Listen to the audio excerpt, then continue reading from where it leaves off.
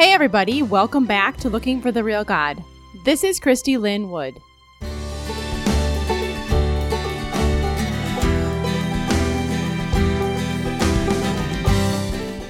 Today we're going to be digging into fear, faith, and formulas. What does our fear do to us? How does it make us act in strange ways?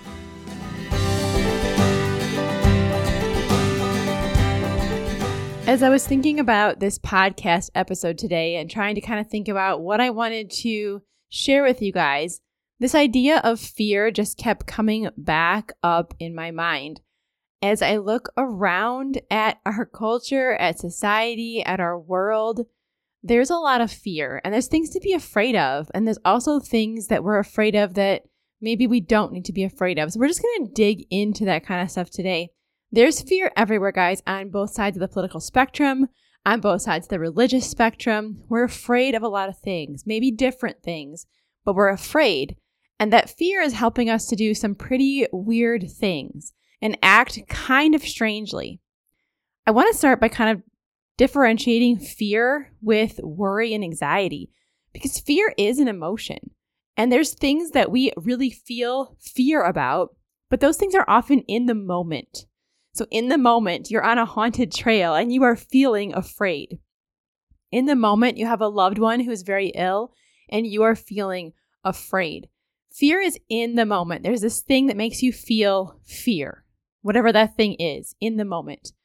But I think much of the time these days, we are struggling with something I want to call projected fear. We are pushing that into what might possibly be a danger in the future. And I think really that's more of worry and anxiety because it's something that we might need to be afraid of. It's not in the moment. It's not something that we're actually being fearful of at the moment. It's not something that's a perceived danger in the moment. It's this possibility of danger. It's a potential danger that we might need to be afraid of. And this is the kind of fear that makes us do strange things. At my school, we have a guy who does a lot of behavior work with our kids, and he is really into mindfulness. And that's the idea of bringing your mind into this moment so that you can actually focus, that you can actually concentrate, you can actually think clearly about the things in the moment that you're trying to do. And he will remind the kids over and over again that very often our mind is either thinking about things in the past and we're feeling concerned or worry about that, or we're thinking about things in the future. And we're not actually mindful in the moment of what is actually happening around us. And so we do mindful exercises where we sit quietly, we pay attention to what our body feels like being still, we pay attention to what our breath feels like as we're breathing in and out, and we're actively bringing our mind into this present moment with our body and what is actually happening to us. Another way to think about this is grounding exercises where you're thinking about what can I see? What can I hear? What can I smell? What can I taste? What can I feel? And it puts you back into the actual moment. And that's actually very helpful for people with anxiety or people who have panic attacks because it's bringing you back into the moment, in your body, in your mind, and you're not projecting this stuff. But guys, I think this is part of our big problem these days with this fear that we're struggling with. And many of us are struggling with anxiety and worry. But it's not about things that we should actually be afraid of in the moment. It's this projected fear, things that we're worried about. We know a lot these days, thanks to the news, thanks to social media, and you can always find something else to be worried about. It used to be you just had the things in your actual real life and in your actual small circle, in your little community that you were concerned about and maybe feeling afraid about or worrying about. But we can now know what's happening around the entire world, in all kinds of little communities around the world with people that we've never met before, with people we never will meet before. And we are surrounded by this brokenness thanks to the technology in our culture. And I think it's too much for us. I really honestly think we can't handle it physically. Our minds are not equipped. Our emotions are not equipped to handle this level of knowledge of brokenness.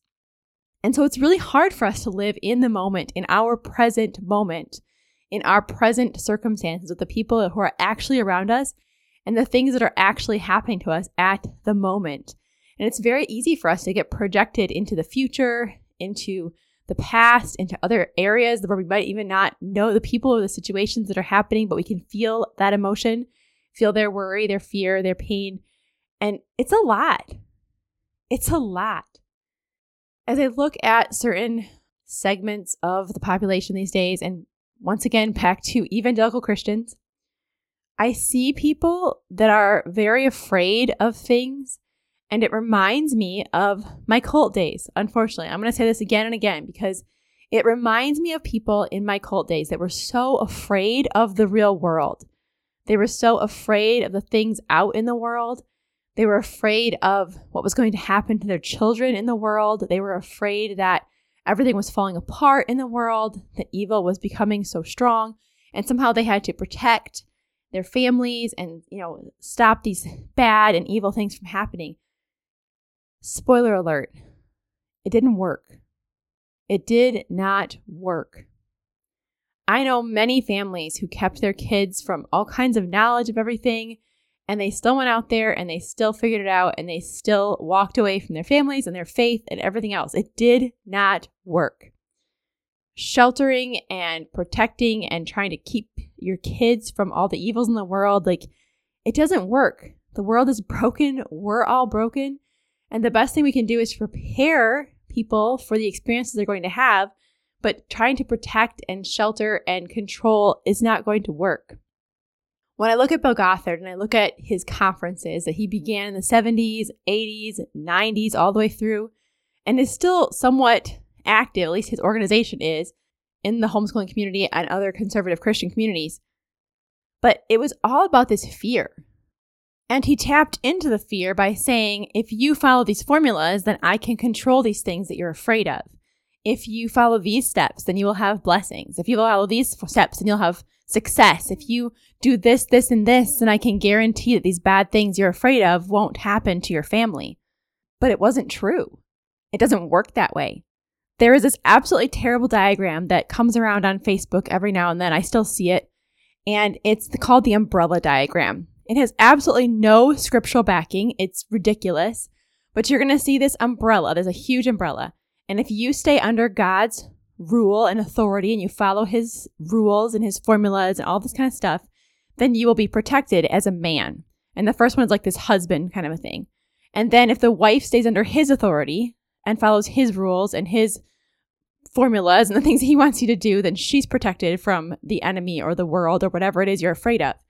And if the children stay under the parents' authority and they obey, and it's all about power and authority and these different power dynamics, then they will supposedly be protected from the dangers of the world. But if you step out from under that authority, if you disobey, if you refuse to go along with whatever it is they're trying to get you to do, then you are now in free reign of getting just this, damage and the fearful things that are going to happen to you. And it's completely fear-based. Completely fear-based. And guys, not only Gothard capitalizes on fear, but I have seen this so often just in the public sphere lately of people in charge, people in power wanting to keep power and doing that through fear. Let's make you afraid and you are much easier to control. I can then sell formulas to you and you're going to believe them because of your fear and because you want to have control over this broken world. Guys, we long for certainty. I think that we think that will stop our fear if we have certainty, if we have control, but formulas don't work. They don't work in our broken world. There's no way to guarantee an outcome. You could do this, that, and this, and you can still end up with an outcome you don't want because our world is broken and the people in it are broken. And it is just corrupted by sin at a very deep level. And so there are things that are going to happen that are wrong, that are bad, that hurt, that are painful. And there's nothing we can do about it because we don't have the level of control that we want to have. There are plenty of real things to be afraid of in this broken world. There are plenty of actual present dangers that some of us experience. Some of us don't, but some of us do experience these actual dangers.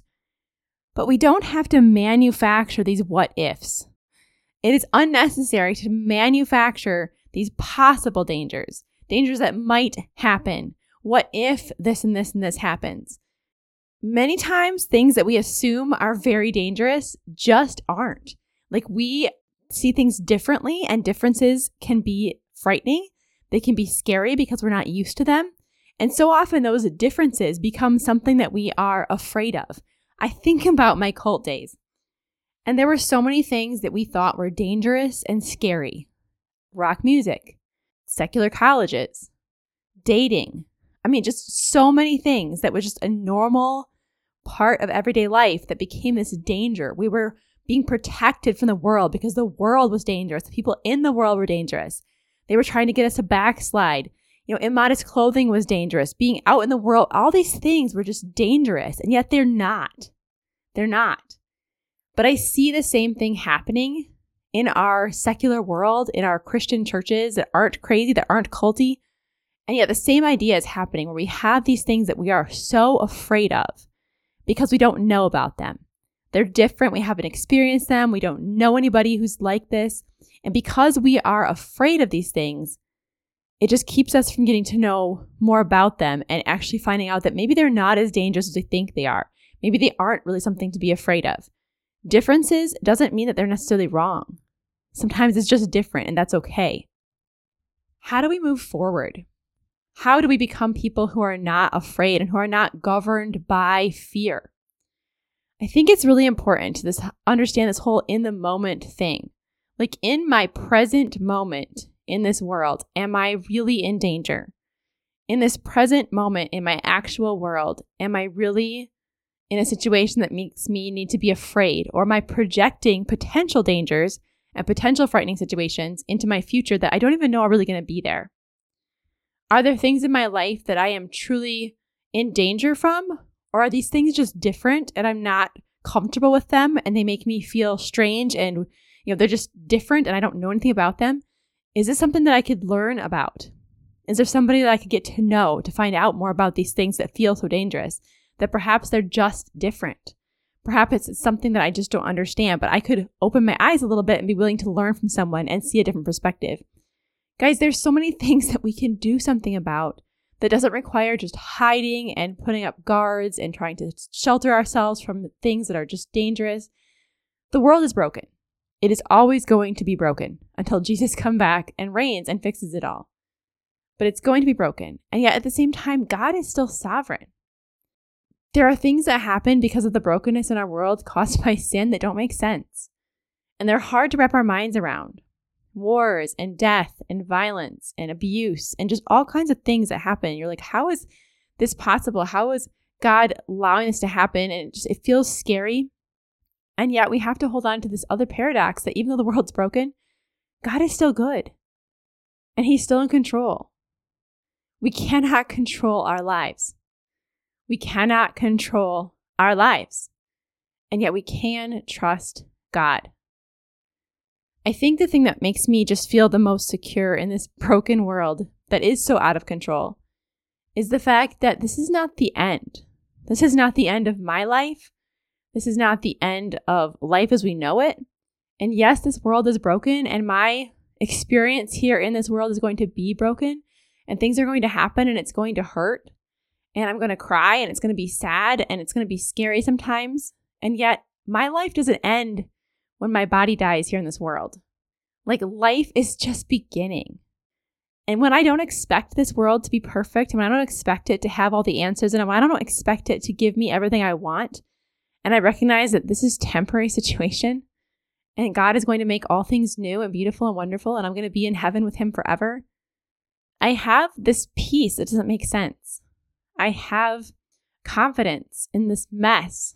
I don't have to have all the answers. I don't have to have all of the answers for the brokenness. I don't have to have all the answers for what's happening around me. I don't have to have the answers for people that I don't agree with.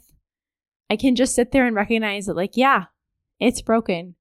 God is good. God is sovereign. And this is not the end.